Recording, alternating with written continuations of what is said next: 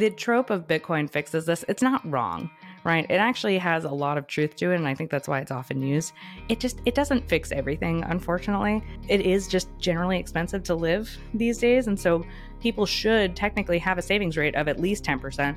We generally recommend at least 20% of pre-tax income. It does tend to help if you stop thinking about everything materially around you and you start looking more inward to be able to actually delay gratification, because then what you're thinking is, okay, I already have everything that I need. I don't necessarily have everything I want, but I do probably already have everything I need. So for a lot of people, right, if they did stack appropriately and then Bitcoin does 10x, 100x, depending how long you've been holding it, now you're looking at estate planning issues where you probably need to be considering trusts and other complex planning to make sure you're not giving it all away to the government should something happen to you. I think the other thing on the estate planning side that people don't consider is how much privacy you might lose when you pass away. As it stands right now, any transaction you do, whether it's a penny or $1,000, you technically have converted from Bitcoin back to fiat, and you need to pay taxes on whatever capital gains you have. Morgen Rochard is the founder of Origin Wealth Advisors, a CFA, a CFP, and a well-known Bitcoin advocate. In our conversation, we talked about the challenge of preserving one's wealth on a fiat standard. We talked about the things that Bitcoin does fix and the things it does not fix. And then we explored the regulations and tax implications of Bitcoin and Lightning Network payments today. As always, the best way to support this show is by sending in sats over the Lightning Network. You can use any Podcasting 2.0 app. There are dozens of them, but my favorite to use is Fountain. Before we get into today's show, just a quick message from our sponsors. Today's show is sponsored by Voltage. Voltage is the premier provider of Bitcoin and Lightning node infrastructure. Today's show is also sponsored by Stackwork. And Stackwork is a Lightning-powered transcription tool that takes the best of AIs and humans to create better, faster, and less expensive transcripts. We'll have more from Voltage and Stackwork later in the show. Morgen, thank you for joining me today, and welcome to the show. I want to start, before we get into all the questions that I have around your work as financial advisor and Bitcoin financial advice and tax planning and all these things. I want to start with your background in Bitcoin. Tell listeners a bit about how you first discovered Bitcoin and why you decided to start Origin Wealth Advisors. Yeah, thanks so much for having me on, Kevin. It's a pleasure to be here. So I first discovered Bitcoin, I want to say it was 2011, when I was reading the Mises Institute's, it was like an article on the Mises Institute, and the Bitcoin price had gone from $1 to $2. And so it was very exciting. It was very exciting for the Mises Institute or whoever wrote the article. I actually don't even remember who wrote the article, but I found it really interesting. And I thought, okay, well, I'll just buy like a couple $100 of it, whatever. Except that I couldn't figure out how to buy it. And then I'm not that tech savvy, or I've become more tech savvy over time. So mining just seemed totally out of the question. And I went onto Mt. Gox at the time to go do it. And you had to wire money to Japan and not into your own account. And so given my background in financial services, this just seemed like, complete wire fraud. Like I was just going to lose, $100 or whatever I was going to send, and I was also going to pay a $25 wire fee, which at the time that was astronomical for me. So I just, I said, whatever, this is stupid. And I forgot about it. And then I met Pierre, my now husband, in 2013, and he was, over the top into Bitcoin even back then. So on our first date, he was talking about Bitcoin, like probably 75% of it. And he sent me a Bitcoin, and I was like, oh, okay, this is, yeah. And I got it from there. I wasn't 100% on board the way he was back then, but I started like getting more interested and listening to things and going to meetups and getting more involved. And so at the time I was working for UBS Financial Services in a large private wealth team, just doing traditional asset management. My background, I started actually as an equity options trader. And then from there moved into wealth management, worked at Merrill Lynch for a while, moved with my team to UBS. And I just realized that all these wirehouses are kind of the same. It doesn't really matter where you do it. Some of them have more prestige than others just because of how they market themselves or whatever, but there's not necessarily anything all that different about what they do behind the scenes for clients.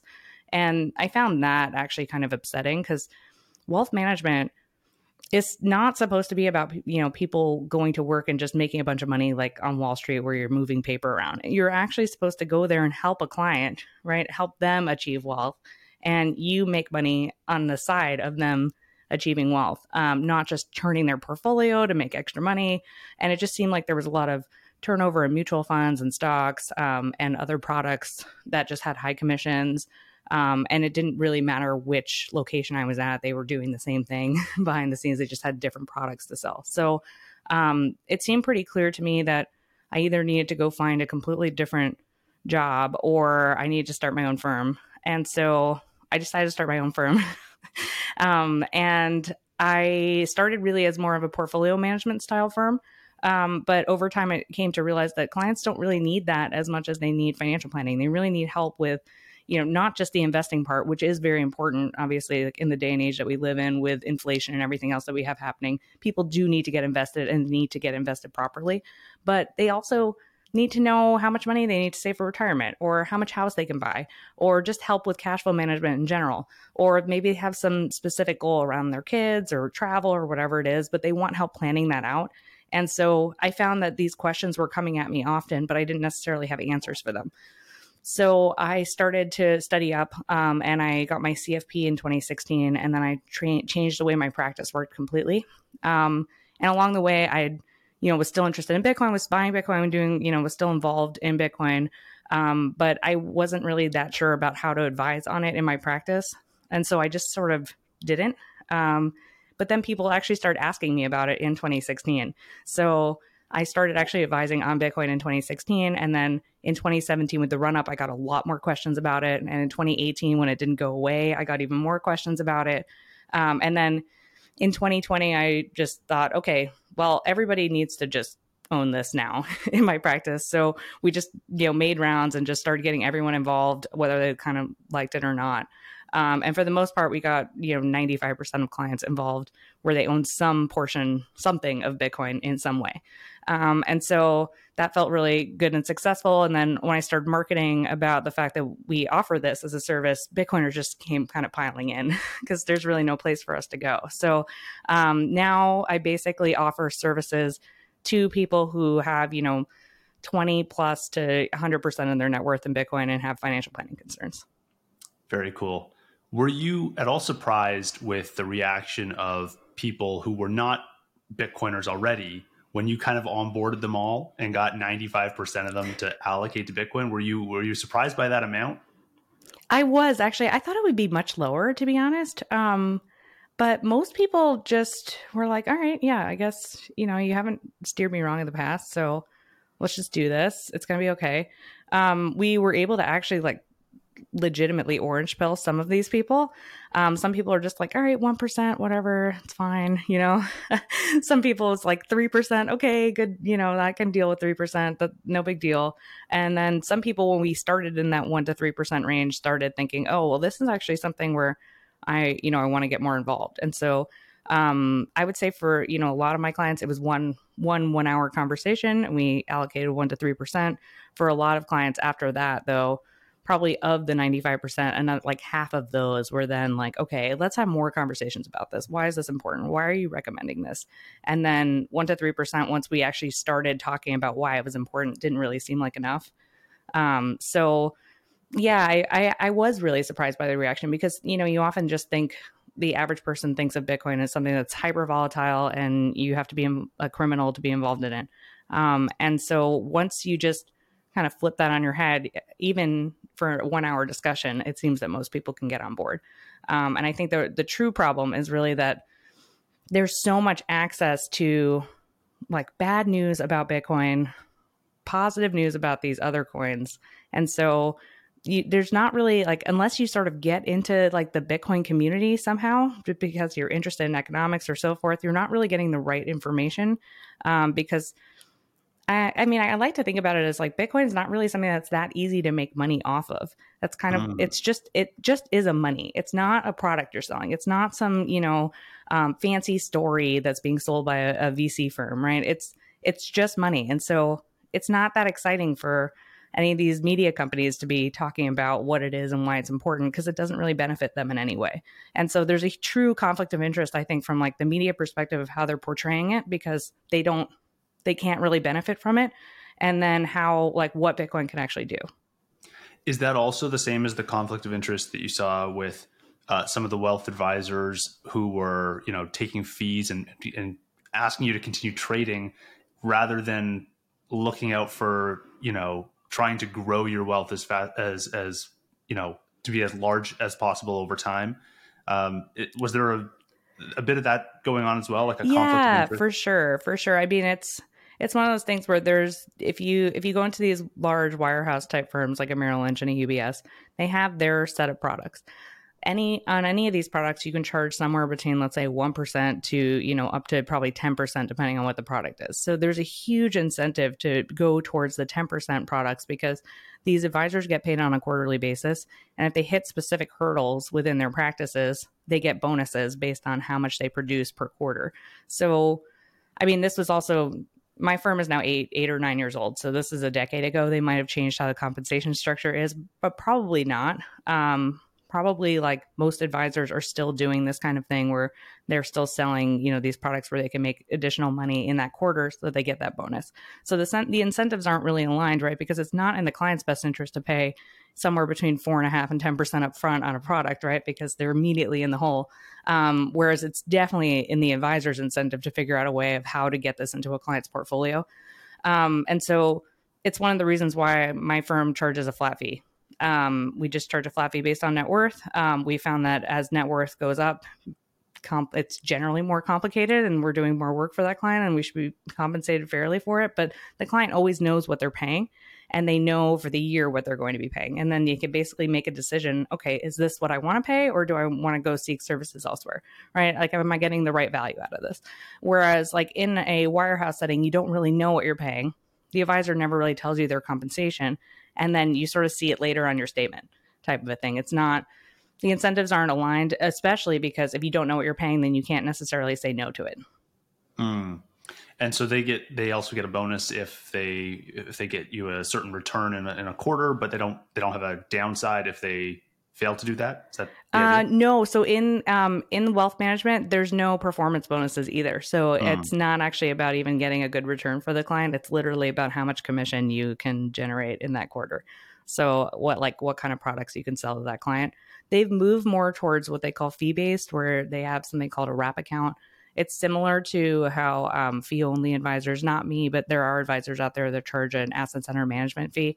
So the wrap account at these places would be that, where they charge an assets under management fee. They actually do cover the trading fees in there, so it helps align the incentives a little bit more. They're not trading as much since they have to pay for the trading fees. But in addition to that, they could still sell that client other products, whereas an advisor who says that they're fee only will never do that. They don't sell products. They only have one fee, so the client always knows what they're paying. Got it. Okay, I want to start off this conversation with just really broad here. Let's just talk about money and dealing with money, because I find this to be a fascinating topic that it's very simple to talk about and it's very hard to do. And, in finance, we have all these simple sayings, spend less than you earn. We have only invest what you're willing to lose. Don't use leverage. Save for a rainy day. Mm-hmm. Very simple. Anyone can say those things, but time and time again, humans have been shown to fall into these traps. And, you see, I think there's every now and then I see CNBC articles that say, 65% of people are living paycheck to paycheck. A bunch of people got blown out by trading with leverage. All sorts of things that are so simple to talk about are so difficult to do in practice. I want to get your perspective on first why you think that is. Yeah. So it goes back to incentives, I think. The monetary incentives aren't aligned, right? When you live in a society where your money is constantly being inflated away, even if it's the smallest amount, like at best, if it's 1% to 2% per year, which is what the Federal Reserve would desire, you're still losing 1% to 2% per year of your money. And so in your mind, right, the money is not really worth as much in each year. And therefore, I think that your incentive to save is definitely less so, because Like, for instance, your emergency fund, you're supposed to have 3 to 6 months worth of, immediate fixed needs or necessities.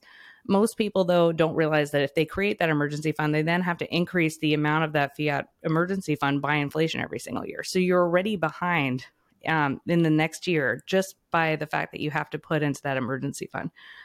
You're behind also because you need to immediately move money as soon as you get it from your paycheck into investment vehicles. So, I mean, one of the reasons why a profession like mine even exists is because, okay, well, we're looking at these investments all the time, so we can help you move that money more quickly than you would be able to do otherwise. It's also why, like, the birth of index funds and all of these other ways to just, okay, don't think about it, just take your money and, whatever you can save, move. And it's the same thing with, I think it was it the ECB who used the chairs example that everyone in Bitcoin likes to point to. I mean, yeah, they do become more expensive every single year, right? So it actually does make sense to buy a chair today. Obviously, they don't store any value, but like I think that we are so turned on our head about what's important. And then the last thing that fiat money does, or inflationary currencies do, is they basically turn how you think about the world into really a much more material way. And so instead of, thinking about what we need on the inside, we're thinking a lot more about what we need around us. And so I think that like a lot of people have gotten off the need lots of stuff train. I think it's like sort of taboo to say, oh, I just want to buy lots of things and have my house be full of things. But we've now moved more towards, we need to have all these experiences in our life. It's the same thing though, right? Because the experiences are what you experience in the material world. They're a better substitute probably than just, buying a bunch of cat coasters and leaving them in your house and not using them. But like, it's probably more meaningful to maybe take your wife somewhere and do some nice things, but you don't need to have experience after experience after experience, right? You start to get diminishing marginal returns from that. So that's kind of how I see it in my head. There's always something kind of shiny out there that you can spend your money on. And so it makes it really hard to stick with these simple ideas that are clearly not easy for people to do, because there's always something else that you can buy around the corner, whether it be an experience or a thing or a food or whatever else it is. That's really interesting. I never thought about the shift from, consuming physical products to experiences, but I think it's true. Like I think of myself as a relatively minimalist person. I don't have a whole lot of stuff and clutter in my house, but then I think to myself, it's like part of it is just that it moved online. Like instead of having, drawers full of DVDs and CDs and records and, all the things that parents would have had, it's like I have it in my phone now, but I don't own any of it. You have to increase how much you pay every single month for cloud storage. Yeah, exactly. A terabyte's not enough anymore. Yeah, I hear you. Yeah. And then you're right. Like I travel and stuff instead. That's the experience that, now you're spending money on that. So that's very interesting. So you look at the money and you say that's the reason why it's so much harder for people to commit to their goals and be responsible with their planning. Is that primarily where I think it's partly that. I don't think it's 100% that. I think that we often like to blame the money as the reason why we can't do these things that are simple but not easy. And the money is to blame for a lot of it, for sure, but it doesn't fix everything. I think the other thing is that, like, inside we all really have more of a high time preference instead of a low time preference, right? It's a lot harder to delay gratification in general than it is to just immediately get that thing that you need, especially now that we live in such an immediate society where you can literally order anything to your door and have it in 24 hours, So, I mean, that part of it, I think, is the fiat part. But the more we get accustomed to having things quickly, the more we desire to have more things more quickly. And so it's sort of bringing yourself back from that. But there's also just, if you look throughout time, I mean, I don't have like great historical examples of this, let's say 3,000 years ago, but maybe in the last, few hundred years with like the Industrial Revolution, like how things have changed and how products can be more quickly brought to market, and how marketing has gotten a lot more interesting and exciting for people to maybe have these experiences or things. It makes it more difficult to just delay gratification. And so I think that part of it is that we've lost a lot of spirituality in society, whether, that be it doesn't, it could be from anywhere, right? I mean, we're Jewish and we believe in God. But there are other religions where you can just sort of focus a little bit more inward and think about what you personally need as a human being rather than all the things around you that can solve that problem. We do a lot less of that now for sure. I think that the more we learn about the universe, the harder it is for people to turn to a higher power to think about these things. I don't think it might not necessarily be the only answer for everybody, but it does tend to help if you stop thinking about everything materially around you and you start looking more inward to be able to actually delay gratification, because then what you're thinking is, okay, I already have everything that I need. I don't necessarily have everything I want, but I do probably already have everything I need. And so from there, you can sort of say, do I need this thing? The answer is usually no.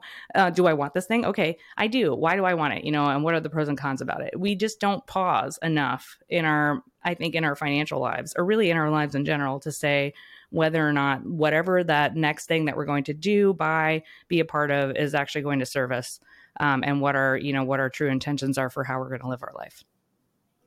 That's really well said. Now, it brings, let's go to the topic of Bitcoin now, because I think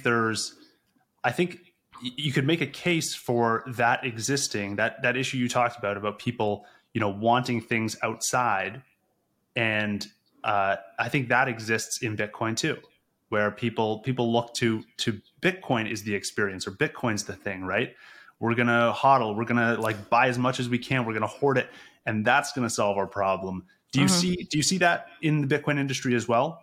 Yeah, there's a spectrum for sure. I think that the trope of Bitcoin fixes this. It's not wrong, right? It actually has a lot of truth to it, and I think that's why it's often used. It doesn't fix everything, unfortunately. It fixes a lot of things, right? I think that if the money is something where the incentives are actually aligned for you to save, you're more likely to save for sure. It doesn't necessarily mean that you do, but it does turn on its head the fact that your currency isn't going to just evaporate in front of your eyes. So it might be worth holding, right? And so that small concept alone changes how people think about their spending. I think another part of it, though, is that people have very high expectations for what Bitcoin is going to be in the near term. And so they think it's going to solve all their problems. And so that's where I think the leverage stuff sort of pops up, where people think, okay, well, there's going to be hyper Bitcoinization, in the next 5 to 10 years, in which case I can, maybe even a shorter time frame, some people think. And so I could float interest rate, the interest I have to pay on my loan to double up on my Bitcoin and use leverage and so forth. And I think that tripped up a lot of people I guess it was 2021 when everyone thought Bitcoin was going 100K. It didn't go, right? A lot of leverage unwound in the system. And so there's that part of it. I think there's also the part of it is just generally expensive to live these days. And so people should technically have a savings rate of at least 10%. We generally recommend at least 20% of pre-tax income here in my practice. And so if you're not saving at least 10% or 20% of your pre-tax income, right? And then you're using Bitcoin as sort of that hope. Okay, well, I can only save, $1 every single week, but $1 today is going to be worth, millions of dollars in the future. So I don't really have to do the work right now. I see that some people think of Bitcoin more as a shortcut. And I don't view it as that. I think that the fundamental principles of financial planning still apply, whether you use Bitcoin or not. And that you need to sort of stick to some rules of thumb and create more fences around how we all operate in the current world until we get to maybe a hyper Bitcoinization world. Maybe those fences will change, but for now, the fences are what they are. And people should still be doing the work, even if it's hard to do. And I think that's kind of the key, is that it is really hard to do and people don't like to do it. An example I often like to use is, so this day, I feel like young people in this day and age, and I guess I should include myself in that. I'm not that young, but I feel like people really like to go out to restaurants because it's oh, it's an experience. You get to see your friends and you get to have a good time, right? But you go to a restaurant and people drop anywhere between $30 to $100 on just their meal, let alone if they're going out with them and their spouse, or them, their spouse, and their kids, right? It can get really, really expensive to have this experience, but we do this experience all the time. And restaurants are packed even right now in, where we're sort of in a recessionary style environment, right? Where people are still going to these expensive restaurants for these expensive experiences that you really can't afford, but have become sort of normal and commonplace. And I think that that's just sort of a proxy. I feel like in general, if you sort of look around at how like, how commonplace things that really weren't commonplace have become for people. Like travel is a good example of that. Eating out at restaurants, doing just expensive things in general, things that maybe used to not be as expensive but are expensive now, like taking your kids to a baseball game. It's like, or going to Disney World. It's like people think that they need to go to Disney World every single year with their kids. It's like, but it costs $1,000 a day for you to do that. Like, is that really the right decision for your money? And like, we have all of these needs, quote unquote, of what's really important and what's like what makes our life important. And they're really at odds with what is actually important from a financial planning perspective, and probably what's also generally important for people from just a spiritual perspective of how they interact like with the material world. So that I would say is like, Bitcoin doesn't necessarily solve that need to have these things, right? It just makes it a little less enticing because your money is worth more. Yeah, you don't have to go as far out on the risk spectrum to really try to get that extra, 1 or 2% because you're okay. You know that your money is not going to be inflated away. Mm-hmm. Yep, So exactly. do you think that in your practice, do you see Bitcoiners or the people who do hold Bitcoin among your clients, do they actually act differently in response to, when you think about being responsible and, planning for a long time horizon, managing your wealth correctly? Do they actually, take Bitcoin to heart and recognize that this is something that can allow them to not have to take these irresponsible risks and let them kind of just live their lives more peacefully and more I think it's kind of a bell curve for sure. There's going to be people who obviously like excel really well at saving and who are going to defer their immediate needs for as long as possible to stack as much as possible. And I've seen that come through my practice for sure. And then I've seen the other side of it where Bitcoiners come through and they've got leverage, they've got credit card debt, they're holding Bitcoin, but they've got all this other stuff going on the fiat side because they haven't made any changes in their fiat life in order to hold Bitcoin. And the hope is that Bitcoin will grow so much that it'll basically grow them out of the problems that they have. And then there are sort of the people in the middle who, they haven't changed. They've changed their life maybe a little bit. Maybe they're saving a little bit more, but they're still spending on stuff that's important to them. And they're like, well, Bitcoin will kind of fix this for me in the future. So I'll just, I'll save what I can now and I'll save in Bitcoin, but I'm not like going to go crazy, basically like I'm not going to change that much about my fiat life in order to stack as much as maybe I otherwise could. Right. So now let's talk about the upside of Bitcoin and what it can do to someone's financial life. Right? We see time and time again, Bitcoin's volatility can cause a lot of people to earn a lot of money in very short periods of time, or at least on paper in U.S. dollar terms. Right? You see your net worth go from whatever it was before you got Bitcoin, it's now 100x higher, it's now 10x higher, and you go, whoa. I've come into all this money. I kind of didn't do a whole lot for it. And it can play with your head. It can change your, perspective on money. It can change your spending habits. We've seen a lot of people make a lot of money and lose a lot of money in the Bitcoin ecosystem. It happens. It seems to happen more frequently here than it does outside of Bitcoin because it's so volatile. Can you share any advice or, perspective on coming into a lot of money? What have you seen clients do to keep a cool head, to make sure that they're sticking with their goals? Like how do you advise clients to make sure that if you write out a 10-year plan with a client, that they stick with it and that they're not swayed by the price movements of Bitcoin? Yeah, I mean, this question is really twofold. I think that part of it is managing people's feelings on the downside for sure. So I think the upside is a little bit easier to manage, right? Because people are just sort of excited, and they start thinking about all the things that maybe they could buy or do or whatever, and then you kind of have to remind them, okay, hey, maybe in the fiat world we live in right now, everything is, hanky dory and great. But maybe in a Bitcoin world, you actually might not have enough. I don't know what it's going to look like right then. So let's not get too excited. And so, right, like, because the end goal is really like, there's that meme about Neo where I forget exactly what it says, but it's basically the idea is that you don't go back from Bitcoin into fiat, right? At some point, we live in a Bitcoin world, and it's not about how much your Bitcoin is worth in dollar terms. We don't care about that. We just want to live in our Bitcoin world. So I think kind of going back to the mission on the upside kind of helps. The downside, though, is a lot more difficult. I would say that the first bear market that people go through tends to give us the most brain damage in general. I think that it's the hardest one, especially because for most people, what happened is that they did a lot of research going into it. Or maybe they didn't, but they put enough money into it on the way up where they felt maybe some wealth. They usually aren't like, I haven't specifically dealt with anyone who really were like the top tick of every single bull market. But I do have one client who got interested in 2017, bought almost close to the top. And then same thing, came back in 2021, bought almost close to the top.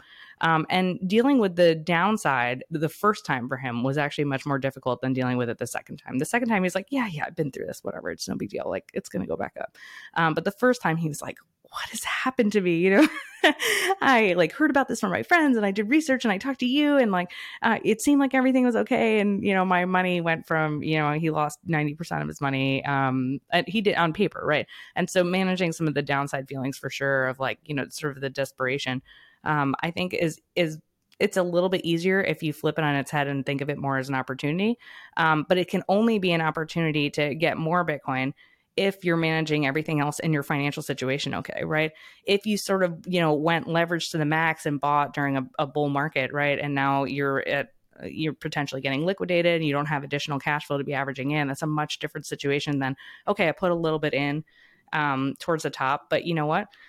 I save 20% of my income every single year. So who cares? Like, now I can buy more. And so sort of switching that mindset, but that implies that you have a good financial situation, a rock solid income statement where you are spending less than you make.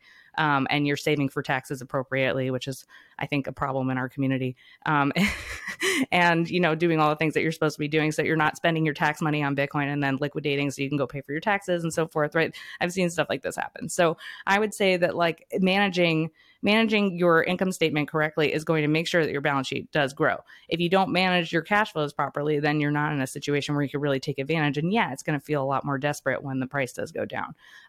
So that I would say would be my biggest piece of advice for Bitcoiners who are going through the downside of Bitcoin. And then from the upside, you also have to think about, I guess, what I start thinking about is really more estate planning problems. So for a lot of people, right, if they did stack appropriately and then Bitcoin does 10x, 100x, depending on how long you've been holding it, now you're looking at estate planning issues where you probably need to be considering trusts and other complex planning to make sure you're not giving it all away to the government should something happen to you. So there are other issues too, like you can't hold Bitcoin jointly currently.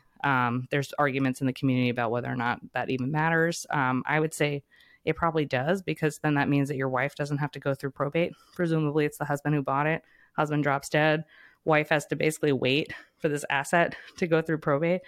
There's an unlimited marital deduction, so it's not like she'll pay taxes on it or anything, but you probably did lose some planning opportunities if you are above that estate planning exemption, in which case the husband could have gifted to the next generation or gifted to charity, given some to the wife, and then the wife could do the same thing to avoid estate planning taxes. So these are, I think, positions that people don't think that they're going to be in because, especially if you're like, a Bitcoin plebe, and you're just sort of humbly stacking, you don't think about the fact that like, oh, I can have $25 million if I'm doing this right.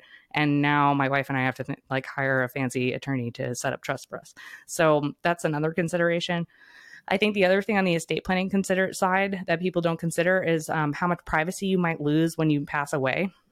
So even if, you did your best and you only were able to stack half a Bitcoin, but then you die, do you want people to know that you stacked that half a Bitcoin, right? If you don't actually have that in a trust, it depends on which state that you live in. But if you don't even have that in sort of a revocable trust or something like that, your address actually could be made public, like where you hold it, how much you hold it, and so forth, depending on which state you live in.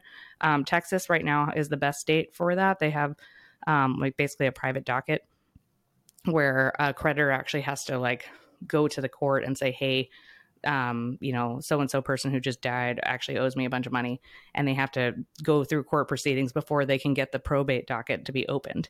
And so that's kind of a nice feature of living in a state like Texas, but most states don't have that. So basically you pass away in New York, California, Pennsylvania, something like that.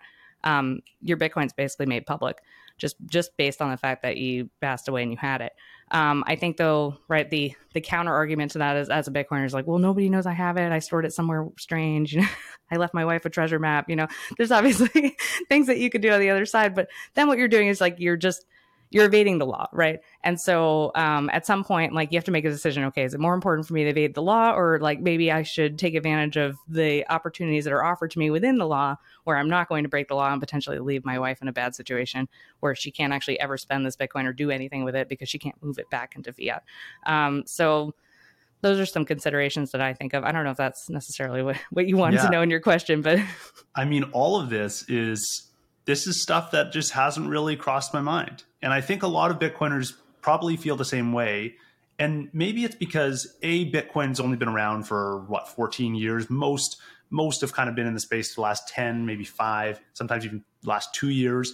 It typically is an asset class that I think a lot of young people adopt really quickly. And it's, if you're familiar with technology, you're more prone to maybe exploring it.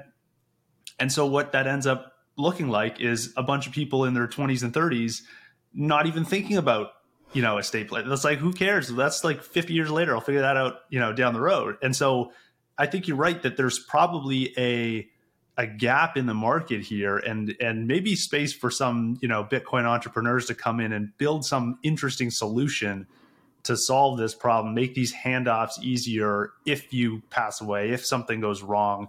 If you're talking about building a joint account, all these things, I don't hear much discussion about any of this on Twitter. And I don't. I for sure, definitely not talked about on Twitter. Every time I brought up joint accounts, I get a lot of pushback actually from the community who's like, we don't need that. You just put on a hardware wallet and you give it to your spouse. It's no, but you bought it in your, under the current rules, you bought it in your name. And so that's how the government's going to view it, right? There's certain community property states where it's kind of irrelevant, but there's only 7 of them. There's 50 states, right? So it's just, it gets a little bit more complicated than I think people like to think about. And then the last thing that people always say is, well, there's going to be hyper Bitcoinization and none of this stuff is going to exist anyway. So why am I going to bother even doing any of the things that you're saying? And it's okay, even if that were true, you can still die right now. It's right. Okay, but we don't live in that world yet. So it's a balance though, obviously, for sure, of trying to, manage the fact that, most people who are in their 20s and 30s are not going to drop dead, right? That's true. There are older Bitcoiners. I actually have an older Bitcoiner in my practice who we were dealing with a lot of these estate planning issues, because it's probably, in the next 10 to 15 years for him that this is going to happen. It's not that far out. So a lot more of this stuff is it's really kind of hands-on practical right now, where we're just trying to muddle through what we can based on the fact that none of this stuff has really been done before. And just talking to attorneys that know really anything about how property passes, and then sort of applying it to Bitcoin, right? Because there aren't just specific laws about Bitcoin. I think at some point somebody prominent will probably pass away who owns a lot of Bitcoin, and there will be a court case about it. And then after that, there'll be some sort of standard operating procedure that we all have to follow. But in lieu of that, right, we're just sort of cobbling things together based on what we know now about the law and what Bitcoin is. And so if you're of the view that Bitcoin is money, right, then money if you held a bunch of dollars in a bank account, right, it's going to pass in a certain way. So if you're just viewing it as that, as okay, Bitcoin it's not fiat money, but it is a money, then your bank account is your hardware wallet or however you're storing it, in which case it has to pass in a certain way. And there are already laws and protocols for how that passes. It's just that whether or not, as a Bitcoiner, you want to recognize that you could be in that situation. I think the other thing that we don't think about is okay, we live in a society where modern medicine is so great that you're actually much more likely to become disabled or incapacitated before you die, in which case it leaves your family in serious risk, right? I think that this is particularly true when there's the husband Bitcoiner who is really diehard about it, and the wife is not really on board for whatever reason, and they can't seem to get it together, but the husband continues to stack, and we see this all the time. And the wife's okay, I guess this is what we're doing. But they never sit down and actually talk about where the Bitcoin is, how to access it. The wife's never done a transaction. The wife is going to be probably completely overloaded if something were to happen to the husband.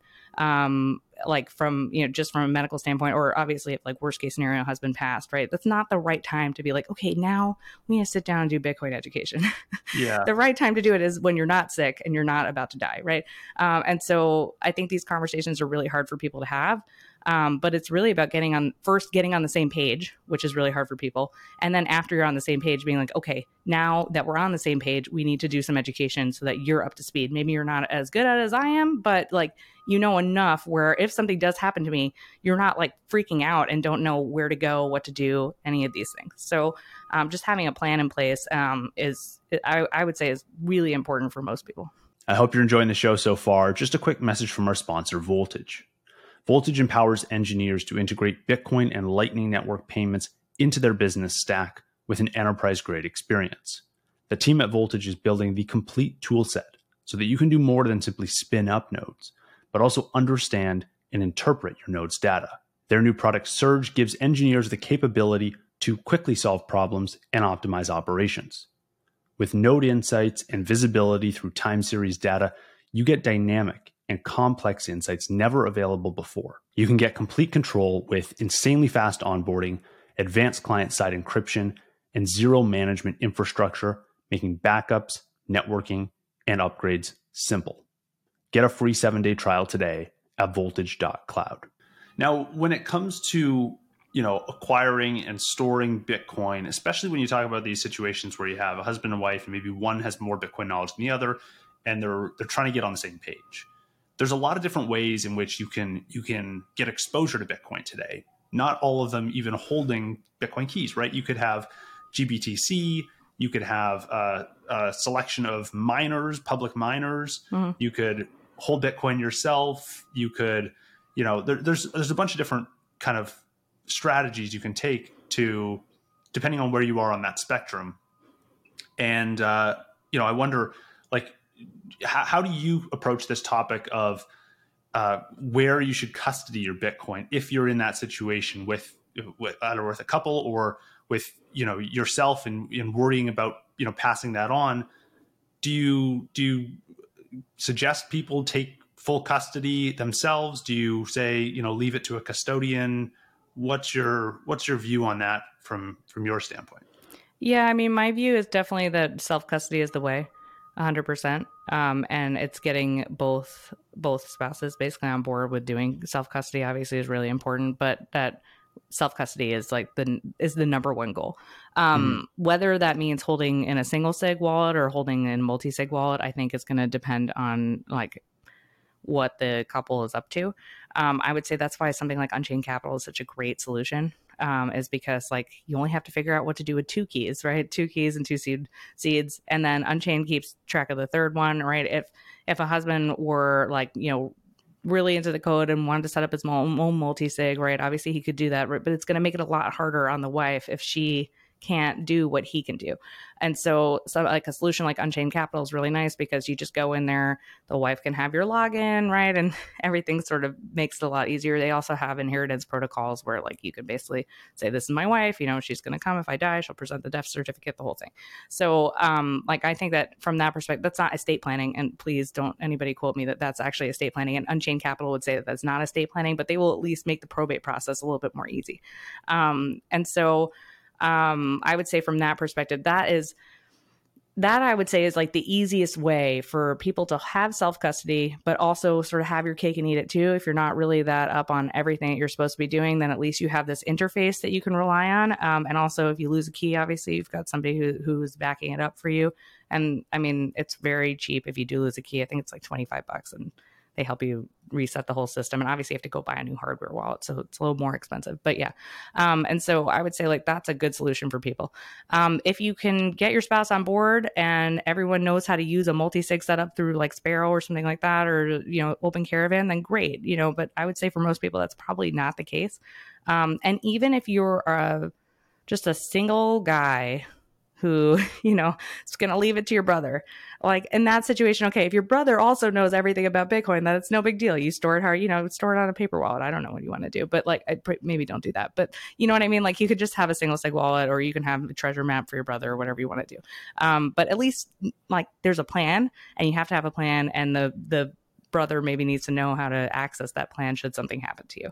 I think like worst case scenario for a lot of people is you're so paranoid about your Bitcoin, and you do some sort of single sig solution, and you're afraid that somebody's going to get access to your Bitcoin, and then you don't leave any plan, and you leave some sort of cryptic notes about where people are supposed to go to access it, and nobody ever accesses it. So you're just donating to the Bitcoin community. But you did all of this hard work along the way to get yourself to that situation, and then you got hit by a bus, and now nobody knows where your Bitcoin is, right? Like, I know that these are sort of outlandish, outlier situations that generally don't happen to people, but it could happen, right? In which case you want to be prepared. I think that's kind of the benefit of something like multisig, is that, you can just give your brother one key if that's who you want to leave it to. And it's no big deal because he can't actually access your Bitcoin without the other ones. So yeah, I would say that, like, I like multisig a lot for that reason. If you're in a situation though, where wife's not really on board and husband only owns GBTC, that's like wife's best case scenario, right? She just goes, gets the account, she sells it, and she moves on with her life. So obviously that's not what the outcome you want to have here, right? The outcome that you want to have is we both get on board, we both buy actual Bitcoin together, we both store it properly, right? There are steps that everybody needs to take, but in lieu of that, right, obviously if you're not going to do all those things, then maybe holding GBTC in an account probably is the right way to go, because wife's not on board, then at least she could do whatever she wants with it after you die. Right. Now, so do you then view, I guess, so is custody a portfolio risk if you have something like GBTC? And then as a related note, is KYC a portfolio risk? Is having coins that have been KYC'd out or bought through an exchange or something like that, is that a risk that you see, that you think, clients should be aware of, or is it relevant at all given the current regulatory environment in Bitcoin? Yeah, so GBTC, I think, is a risk, right? You don't hold your own keys. You don't really know at the end of the day. I mean, they have like the product itself is audited. They have a custody solution with Coinbase. They also, I believe, if I read the product correctly, that Bank of New York Mellon is also acting as a trustee. And so in which case, yeah, it's probably there. But in the meantime, they're also selling Bitcoin every single month to pay for their management fee, which is really high. Sonnenstein was just on CNBC basically saying that he's considering lowering fees, but they're not going to lower fees if they don't have to. And so they're trying to make the path for the ETF to work, but like who knows how if it's gonna get approved and so forth. So you're sort of in this, I would say, substandard product that was created a decade ago, which at the time was great for people because there really wasn't a good way for people to access Bitcoin. There were very few places for people to go. Some of the places that you could go to buy Bitcoin weren't necessarily reputable. Some of those exchanges have blown up for a number of reasons. Coinbase, I think, is one of the few that's still here today from that era of when that product was actually created. So it makes sense that it was trading at a premium when the product first came out, because people couldn't access Bitcoin the way that they can today. I think thinking that product is going to go back to a premium is, I think it's misguided for sure. Products like what GBTC is, it was a private placement that now trades as a closed-end fund on the pink sheets. So what that means is that closed-end funds are generally less marketable because they're less liquid. They have issues. You don't know whether or not the trust itself is holding what it says it's holding, right? You're sort of basing it on like audits that happen where they take very small sample sizes of what's in the product, and then they say, okay, yeah, everything that they put in their financial statements is in fact true. And so an audit sometimes gives people some sort of false sense of hope that everything is fine. But because of how the product is, it's always going to, they typically do trade at discounts. There are lots of closed-end funds on the market right now that hold the same thing, let's say as an ETF, but they trade at a 25% discount. And people have this misguided assumption that if they go into this closed-end fund, that someday that gap will close. And generally it doesn't. So I think GBTC persisting at a discount is much more likely. The discount maybe right now might be higher than it would otherwise be, but probably somewhere between 15 to 25% discount is probably right for GBTC. And also they're going to be selling Bitcoin along the way. So it's not like holding that product that also charges you 2%, I don't think is the right way to hold Bitcoin for sure. if you were to, let's say, go and hold the miners as an alternative, you're now holding a Bitcoin business. So there's a lot of things that go into mining.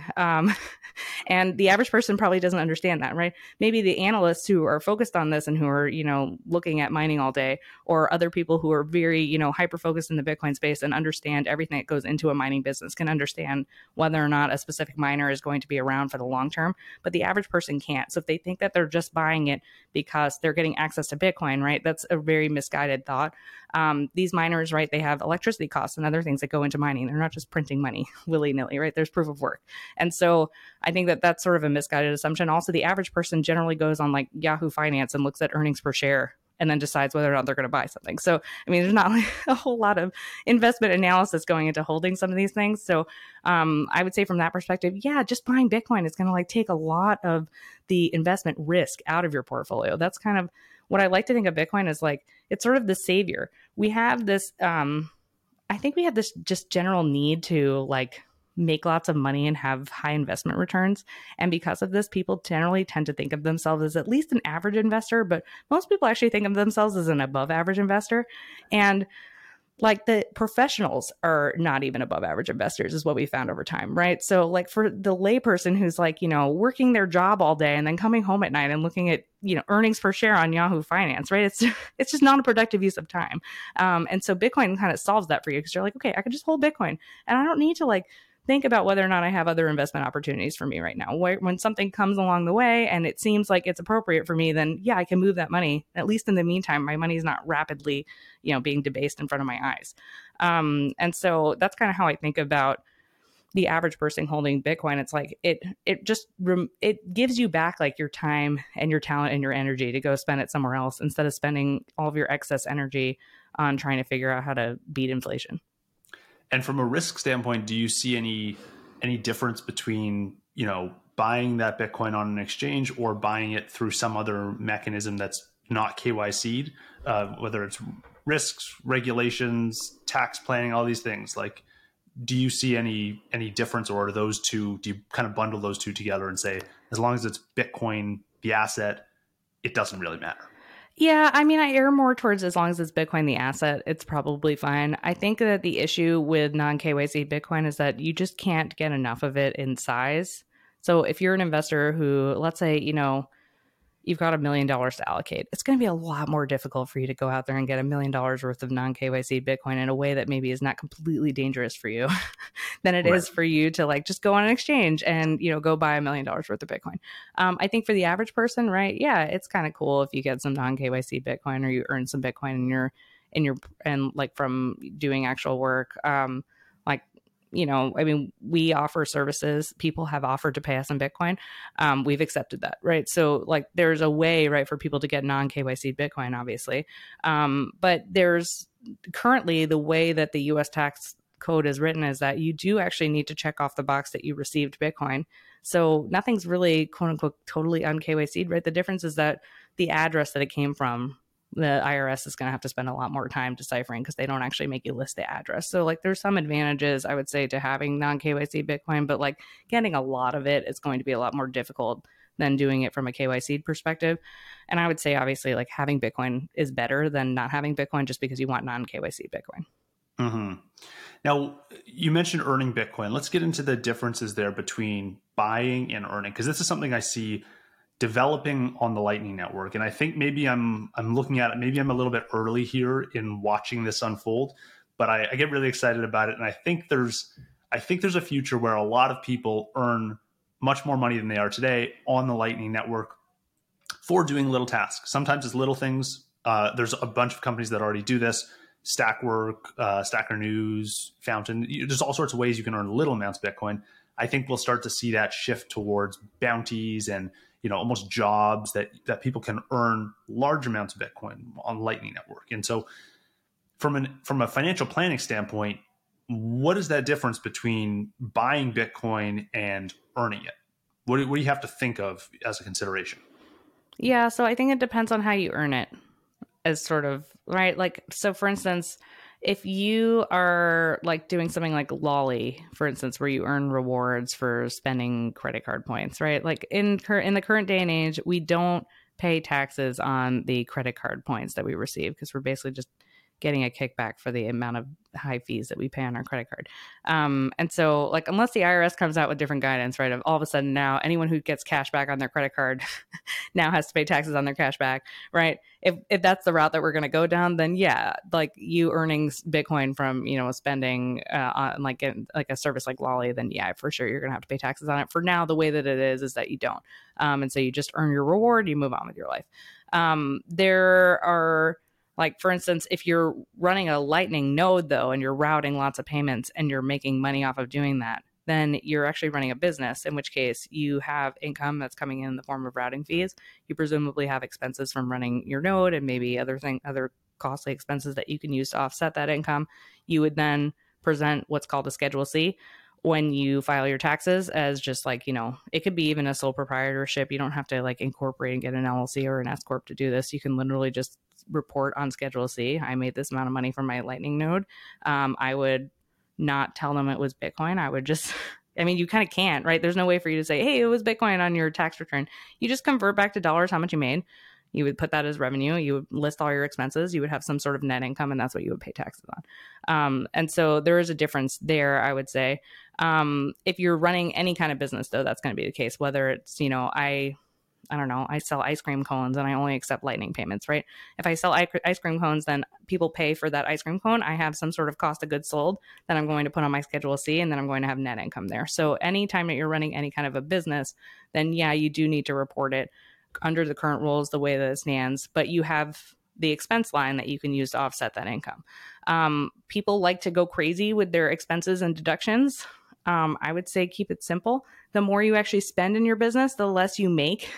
I know that this is like something that's very simple and self-explanatory, but yet, like, it seems like I need to repeat this over and over again, right? If you have revenue and you have very high expenses, you have very low net income. And from a tax perspective, obviously that sounds good, but that also means that you made very little money running this business, in which case it doesn't really benefit you to, like, you know, go lease a car and deduct it, right, for your ice cream business and so forth. I think that then people, it's sort of going back to that idea of like the materialism that we talked about in the beginning, where, okay, like if your goal then is to like have some sort of, you know, leased vehicle at some point in your life, then yeah, I guess the best place to put it would be in your business. But maybe that shouldn't be your goal, right? Maybe your goal should be, you know, something else besides that. So yeah, I think that's something that people need to consider, that business deductions can get out of hand, and that that net income is actually something to strive for rather than to reduce it as much as possible so that the IRS doesn't get as much of their tax dollars. And then there are other things to consider, like if you're the person spending money on the Lightning Network or on the Bitcoin network, when you spend that money, what the government considers is that you actually are converting, even if the person on the other side doesn't convert it back to Bitcoin. They're saying that that's basically a taxable transaction to you. There's a bill that came out from Senator Lummis and Gillibrand that originally said that $600 would be like the de minimis. If you spent $600 or less, then, you know, we wouldn't tax you on it. That actually got knocked down all the way down to $50 and has not been passed yet. So, I mean, I think that even if they put it in that it was $1, it's better than nothing, right? It just means that, like, from a Bitcoiner's perspective, okay, we have a small win. We got our foot in the door. We're going to get that increased maybe over time, but at least we got something here where you can go and, you know, buy a coffee or a quarter of a coffee and not pay any taxes on it, right? So I think that anything that we can get passed through Congress from that perspective will be an advantage to Bitcoiners. But as it stands right now, any transaction you do, whether it's a penny or, you know, $1,000, you technically have converted from Bitcoin back to fiat, and you need to pay taxes on whatever capital gains you have. So it gets more complicated to think about it from that perspective, right? Because let's say you bought Bitcoin at, you know, $5 a coin. And then you've sat on it forever and you never bought any more. So you don't have any other cost basis to average it out. If you go and spend that Bitcoin right now, right, it's $20,000 per coin. Obviously, you're not going to spend $20,000 worth of Bitcoin on a coffee or something like that, but you need to adjust your cost basis accordingly. Basically, it's nearly 100% taxable in that case. Whereas if you bought Bitcoin at $70,000 a coin and then you went and spent it on coffee right now, you actually have a tax loss that you can take. So you just have to have good accounting, unfortunately. So right now, any amount of Bitcoin that you send out, if I send it to a merchant and they keep it as Lightning payment, they keep it in Bitcoin, or whether they convert to dollars or whether I swap it into dollars, anything is technically a taxable event. Yes, technically. You can do things like spend and replace is, I guess, what we call it, where you literally go buy the Bitcoin and then you send it out. And so that, I think, removes any of the accounting on it. You're like, okay, well, I just bought this Bitcoin for the purpose of spending it. Bitcoin price didn't move very much between the time that I bought it and the time that I sent it, in which case it's a wash and I'm not going to worry about it from a tax perspective. But technically, yes. Anything that you spend on in Bitcoin right now would technically be taxable, or you would get to take a tax loss. Yeah. It seems like it's very cumbersome right now for Bitcoiners to have to deal with this mental overhead of taxation and managing your capital gain every single time you use it. And I know you're not a tax advisor necessarily, but I just want to riff on this topic if you're okay with that. Just I'm thinking about like, what is, I know technically you have to record every single, payment and all the taxes. Is this something that you think everyone in Bitcoin should be doing? Because there's multiple schools of thought here. Like, one is, yes, record everything, play it by the book, do everything right. If someone comes after you, you have all your books managed. Another school of thought, which I hear a lot of Bitcoiners take, is, this Bitcoin thing is going to disrupt the whole legal framework and regulatory system that we rely on today. And we're not going to have to deal with any of these taxes when Bitcoin's $20 million and everyone uses it for everything. Hyper Bitcoinization is going to kind of like solve my tax problems for me. And I'm not going to have to face any of the capital gain stuff because everyone will be using Bitcoin. It'll just be money. It'll be, that'll just be what everyone does. And then I think there's another school that maybe in the middle there that says, yeah, I'll manage my taxes. I'll make sure I record all the big stuff. But when it's little stuff on the Lightning Network, when it's $5-10, coffee, whatever, I'm not going to do any of that. Yeah. Where do you kind of fall? And when you think about those, those are the three buckets of people I see, at least. Maybe there's more, but I hear a lot of conversation coming from all sides there, and would love to know where you fall into the spectrum and what you kind of point clients towards. Yeah. So, I mean, I think the hyper Bitcoinization thing, my problem with it is that we don't live in that society now, right? So if you're not doing the proper record keeping, right? If you don't want to do whatever on your tax return, that's fine. But if you do turn around and get audited and you haven't done any of the proper record keeping, what you basically have to do, because you were like hyper Bitcoinization, whatever, I don't have to deal with this, is now you have to go and do the record keeping so you could show the IRS that you didn't do anything bad. Or otherwise you will pay, back taxes plus penalties, because basically usually by the time the IRS gets around to you, it's 3 or 4 years later. It's not like, oh, I filed my 2022 tax return and by December of 2023, they came and they said, no, you have an error here. No, that's not how the IRS works at all. They're so backlogged with stuff that people that they're auditing that usually if somebody comes around to audit you in 2023, it's probably from 2020 or earlier. So not only are you going to get nailed for just the amount of time that you have to spend doing all this record keeping, but you're also potentially going to owe a bunch of back taxes plus penalties on it, and interest, basically, because you're going to get penalized for not having paid the taxes, and then interest for the last 3-4 years or however long it took them to audit you on that as well. So I would say it's probably not worth it, right? And I would think that in the middle camp, the big stuff, right, where it's worth the IRS auditing, yeah, have good records, produce those records, do what you're supposed to do. We don't live in a hyper Bitcoinization world, in which case it does make sense. And also it would make more sense for the IRS to come after you. It makes a lot less sense, I think, for the IRS to come after people for $5 worth of coffee. If you bought, $5 worth of coffee every hour of every day for the last 5 years, then yeah, it's going to be significant, in which case maybe the IRS would want to come after you after that. But I would say use some judgment here. Either way though, keeping records is good in general, I would say, and not having good records is just sort of lazy. You should have them for yourself simply because you want to have them, not necessarily even for a regulatory body. I think in general it makes sense for people just because they can see what they've done over time, right? It's sort of the advantage of, let's say, even if you're not on a budget, but if you track spending, right, then you have a good idea of where your money went. And at the end of the year, you could say, okay, do I value where my money went?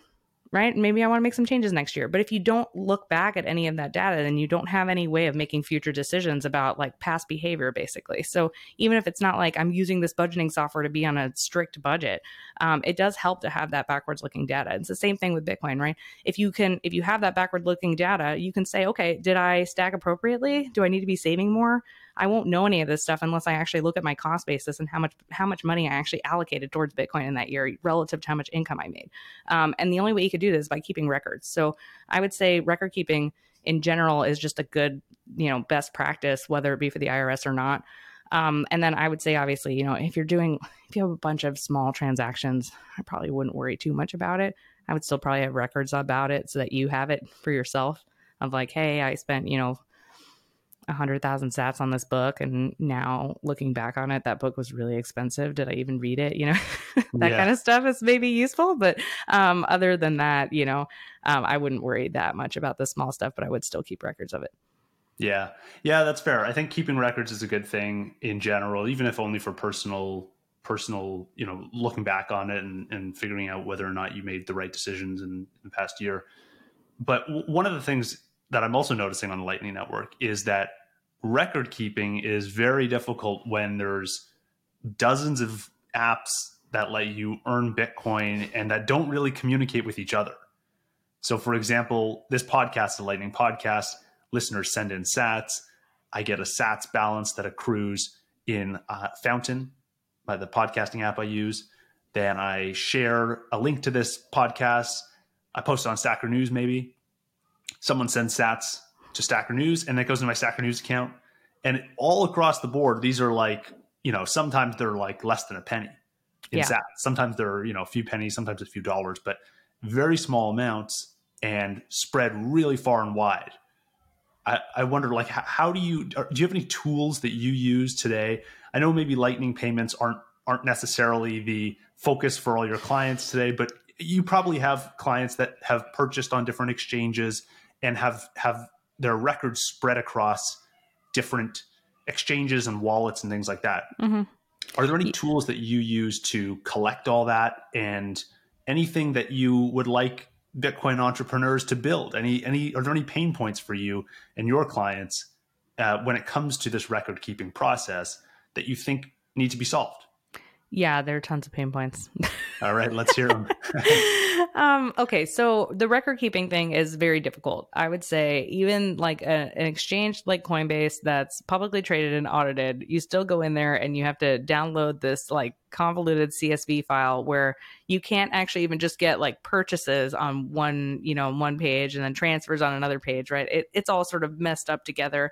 And then, you as the owner of your Bitcoin needs to go in there and decipher, okay, this one was a buy, this one was a transfer.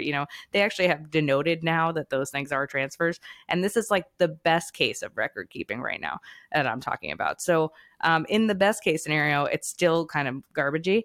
But I think that that's because like they don't have to, as of now, these exchanges don't comply with the 1099 rules that all the other exchanges do. So if anyone is a Bitcoiner who also holds, a brokerage style account, then you get like issued a 1099 from these brokerages, and they're actually really nicely laid out. They have the date right there.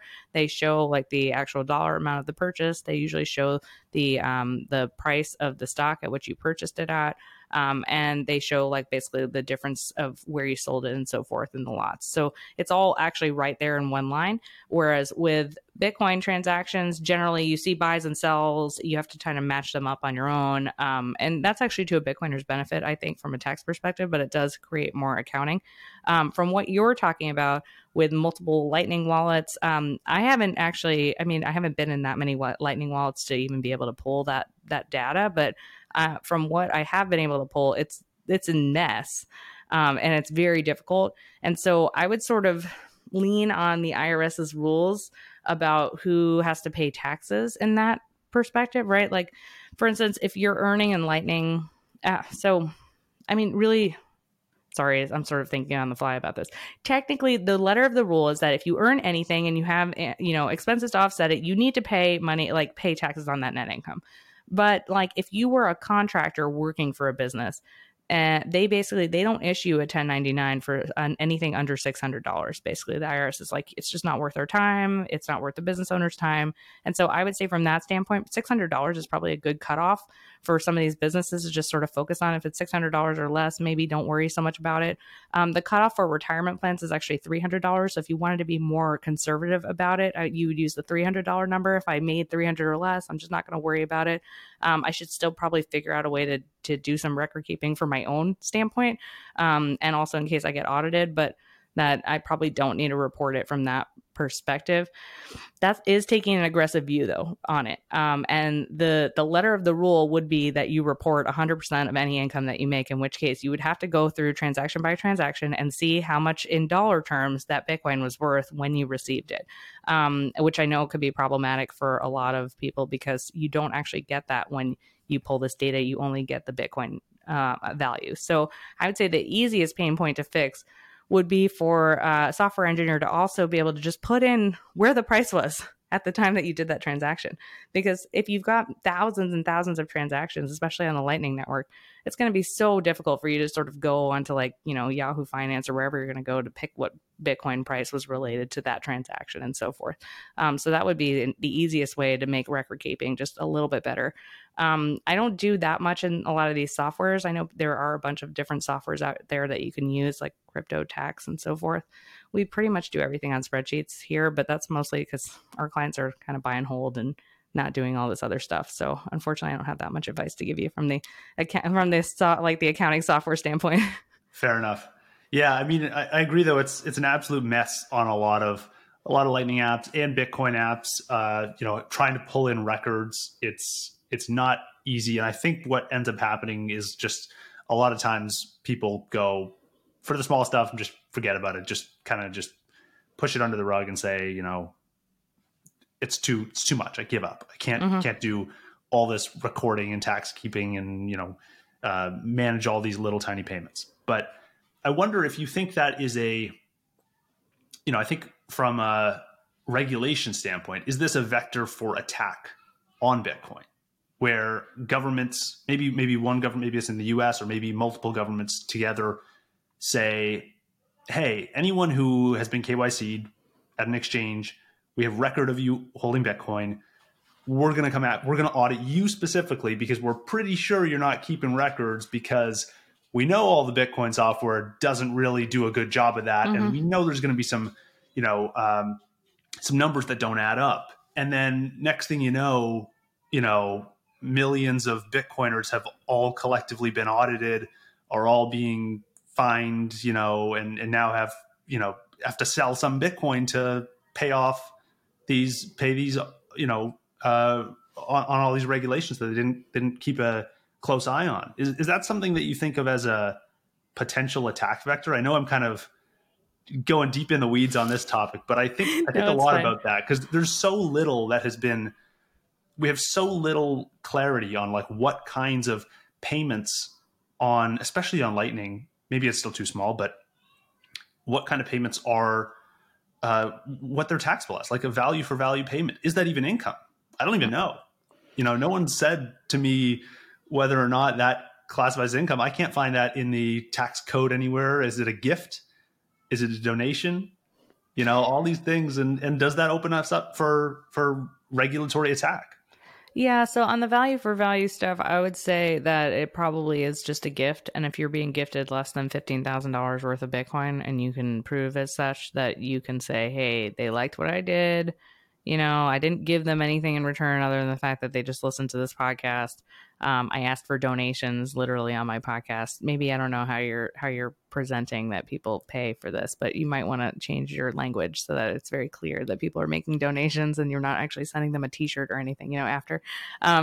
So that would be like sort of, evidence that no, these were in fact donations and they're gifts to me, and in which case they are under 15K and I don't have to pay taxes on them. But yeah, I mean, the attack vector thing, I think it kind of goes back to like how much revenue will the IRS actually get from doing this? So I think that like they think in those terms too, because even though like governments are notoriously bureaucratic and they lose money and everything else, the IRS actually is the money making section of the of the US government, right? In which case they do go after people for small amounts for sure, but those small amounts have to be high enough that it's still worth their time to do it, because they still need to, have an appropriate number of agents to be doing this. So that's sort of where I'm going back to like that $300 and $600 number. Yeah. It doesn't really make sense for them to do that, because it takes a lot of time and energy and effort on their part, especially if it's like, thousands of transactions as well, for it to only add up to $300. It's like, okay, they also actually have to go through all those transactions and be able to do that. So that's where I would say like, but anything above that, they find actually worth it to them. So that's where I would say it does make sense to keep these records and so forth. That way, should something like this happen, yeah, potentially the IRS could come after us. I mean, I would say the other thing is that if they do actually get some better software engineers on board to be able to go through these things a little bit more quickly, then it's going to be a lot easier for them and a lot more cost effective for them to actually be auditing people. So again, it goes back to, I think, the record keeping for sure. And just dotting all of your I's and crossing all your T's on your tax return every single year. I mean, we do still live in a fiat world, right? You should be paying taxes on whatever it is that you're supposed to be paying taxes. And obviously, you can't overpay the IRS in advance of them potentially auditing you later. And most people don't want to overpay the IRS just in case they get audited later, obviously. But, maybe having some sort of emergency reserve or something in fiat to help you should something like this happen, so you don't have to liquidate your Bitcoin, is a good idea. And so that's where you go back to like that 3 to 6 months worth of expenses. It's not going to really harm you then if you do have this little fiat reserve. Whereas, if you didn't have it, then yeah, you would be liquidating your Bitcoin. Do I see it though as the end of Bitcoin? No, I just see it as like the government being annoying as usual about, government things. So, right. Yeah. Yeah, that's fair enough. I think that's well said. And there's obviously a lot of nuance here, and depends on the amounts of Bitcoin we're talking about, the jurisdiction you live in. There's a lot of variables here at play. But I appreciate you bringing color to this situation, because I know, we are approaching tax season, I guess, in the spring. And I think a lot of people still have unanswered questions. So yeah, thank you for sure, for bringing light to this issue. I would also say, right, if whatever you're doing in 2022 and 2023 is going to be audited in 2 to 3 years from now, right? 3 to 4 years potentially. So, right, if you haven't done good record keeping in the past, fine. Like maybe focus this year. Okay, this year I'm going to actually keep good records and make it a little easier on myself should something happen. Especially if you've been in Bitcoin a while, right? Maybe you're running your Lightning node for a while and you're routing payments. Maybe you didn't really make that much money before and it's not worth it for the IRS, but now maybe you are making more money, in which case it does make sense for you to be keeping records. So if it's too hard to go back, then, just say, okay, I can't go back, but I can do it going forward. Yes, I agree. And that's one of the things I think on the Lightning Network specifically, people will find themselves in that situation where if you look backwards, I look last year, for example, I may have only been earning some of these apps like $1 a month or something, like some pennies, like nothing. But now you fast forward to today, and I regularly consolidate the Lightning payments that I've received on all the different apps that I use, a dozen different apps, and I put them together and I go, that's like $100. That's $200. It's not something. It's per month. And then, it's a couple $1,000 a year. And you're like, okay, it's not nothing anymore. I gotta come up with a plan. Right. Yeah. So, I would say the other thing is, right, if you're using these apps and things, then the app itself could be targeted. Whereas if I don't know, you're just set up a lemonade stand like you're a kid on the corner and you just use your mom's Lightning wallet, right? I don't know, just using an example. Yeah. Maybe my kids will do this at some point. It's a little different, right? Because people are just paying your Lightning wallet, and especially if you have a non-custodial Lightning wallet, right? Now you're in a situation where the IRS doesn't necessarily know what's being held. If you have a custodial Lightning wallet, then they can actually go after the company and get the records, in which case it would be a little bit easier for them to audit. So these are some things to think about, where is the place that you're receiving it centralized, in which case they can go after that centralized authority. If they can, then yeah, you need to keep better records. If they can't, and it's like sort of irrelevant amount of income, then I wouldn't worry so much about it. I hope you're enjoying the show so far. Just a quick message from our sponsor, Stackwork. Stackwork is a Lightning-powered platform for generating high-quality transcripts of all your audio or video content. They combine AI engines and hundreds of human workers all over the world who are paid over the Lightning Network to assemble these transcripts.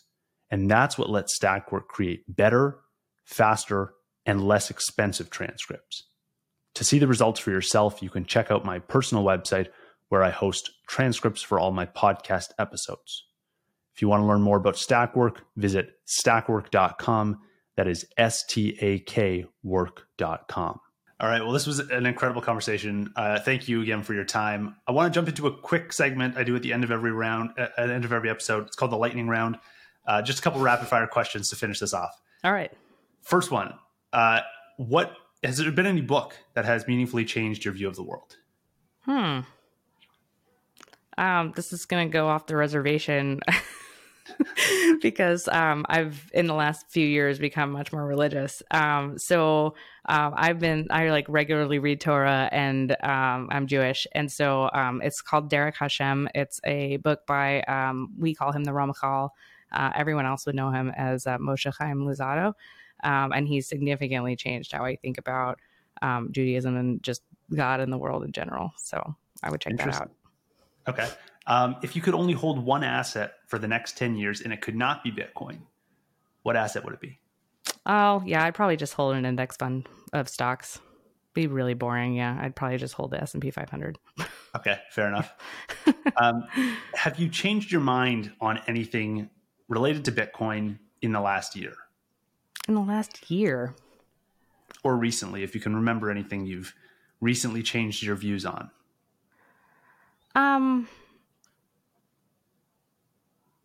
Yeah, I mean, I guess this is also related to sort of my spiritual journey. I would say that like I could see a lot more clearly how if your money is better, how you could be less focused on the outside world and more focused inwards, and making changes personally.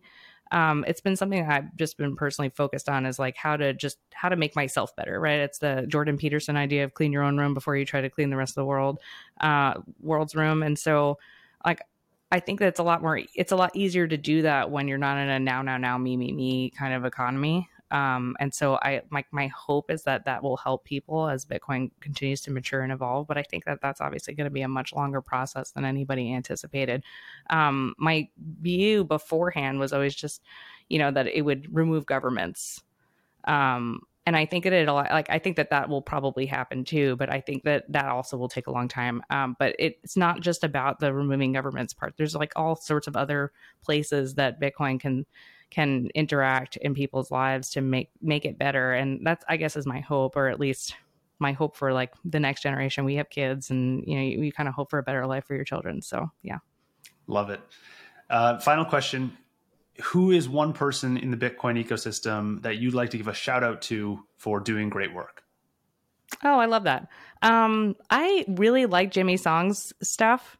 I like Jimmy Song a lot. I follow his work. I've met him. They're a great family in general. And he's definitely helped me a lot. I mean, I'm lucky. I live with Pierre Rochard, so I get, I probably should have said him first, but I get so much Pierre Rochard all the time that I often think that sometimes when I go on these podcasts that maybe people don't learn anything new because it's just like a parrot, of your husband. But, but yeah, I just, and when like I don't have, when I like, I'll ask Pierre something and he'll answer it. And sometimes if I feel like I need a little bit more, I actually always turn to Jimmy Song for it. So I like that. Well, thank you again for the time. And before you go, where can listeners go to learn more about you and your work? Yeah, so you can find me on Twitter. I'm at Morgen with an E, Rochard. My financial planning website is originwa.com. I also have a financial consulting practice. So if you just need some advice on your Bitcoin and you don't need advice on really anything that's investment related, then I can help you there at a much better price point from a compliance standpoint. So that's moneyowners.com. Pierre and I have a podcast. It's called Bitcoin for Advisors. So check that out as well. We're just out there trying to get people good information about Bitcoin. We try to put those out monthly. And yeah, I think that's it. Those are all the places. Awesome. Thank you. Oh, sorry. I have one more thing. I wrote a book. It's called the Personal Finance Quick Start Guide. It's not directly Bitcoin related, but it is personal finance related. So if you like some of the stuff that we were talking about at the beginning, you'll probably get a lot out of that. I'm also writing a second book. It's called Bitcoin Personal Finance. If you'd like to be interviewed for that book, I'm trying to get 100 interviews. We're trying to get people from different demographics, and all the things that we can just get a good idea of what people need from this book. And so I have a team of folks who are doing interviews for me right now. If you'd like to be interviewed, just reach out to me via DM. You can also just go to bitcoinpersonalfinancebook.com, put your email address in there, and we'll let you know when I have a book. Awesome. Thank you so much for the time, and hope we can do it again soon. Yeah, thank you so much, Kevin. It was a pleasure. In the last 30 days, you guys sent in 209,000 sats. That came in from 89 different supporters. We've seen some pretty big boosts lately, so thank you to everyone who has been supporting the show. We've also got a lot of comments and questions that have come in the last 7 or 8 days. Let's start with Vake, who says, in response to episode 93 with Paul Stork, BIP 300 and 301 should be taken more seriously by the Bitcoin community. Sent in 10,000 sats with that comment. Thank you, Vake. We have Tom Zarabsan, boosted 1,000 sats and said, I saw your pod come up a few times on Twitter. Turning into this episode as my first one. Enjoy the boost. Thank you, Tom. And I hope you enjoyed the episode. This was episode 93 as well. Blockchain Boog sent 10,000 sats and said, what is the block explorer that Paul likes? Yug.io. Great conversation. I think BIP 300, 301 is an attack on altcoins. I would pay sats to see Paul and John Carvalho chat about these ideas. Now, John Carvalho I had on the previous episode. That's very interesting. Thank you, Blockchain Boog, for the 10,000 sats. And Jeffrey commented, it's yogh.io, Y-O-G-H.io. I think that's the block explorer. North of the Wall sent in 210 sats and said, great episode in response to episode 90 with Evan Kaludis on Zeus. So I'm so grateful for the work Evan is doing. Zeus is just amazing. We also had a comment from Captain Stacks, who says, Drive Chain is an attack on Bitcoin. We had the Captain Stacks as well said, John Carvalho is a very rational Bitcoiner on episode 92 with John Carvalho. Rot13 Maxi said, boosted 5,000 sats and said, great episode in response to episode 93 with Paul Stork. BTC Curacao boosted 100,000 sats and said, I sent the 100,000 sats last episode with Bitcoin Error Log. That's John Carvalho. Keep up the good guests. Thank you, BTC Curacao. Half of that 100,000 sats was sent to Bitcoin Smiles for the John Carvalho episode. Blockchain Boog sent in 1,000 sats as well and said, making sure these splits still work in response to episode 1, the very first episode of the show with Oscar Mary. I got your comment, Blockchain Boog. Everything is still working. Blockchain Boog also sent in a comment on a few other episodes. Episode 2 with Collider says, I'm from the future. Kraken implemented Lightning. Binance and Coinbase still no. Blockchain Boog also says, yes, sats for stocks, let's do it. It's January 2023. Collider hasn't implemented this yet. Then we have Vake, who says, good to hear an explanation on the difference between Cashew and Fedimint on episode 91. And we have New Legacy boosted 200 sats and said, excellent interview with Mr. Mary on your first show. That, again, is episode 1 of the Kevin Rook Show. He says, you asked great questions that I had no idea before on the Lightning Network.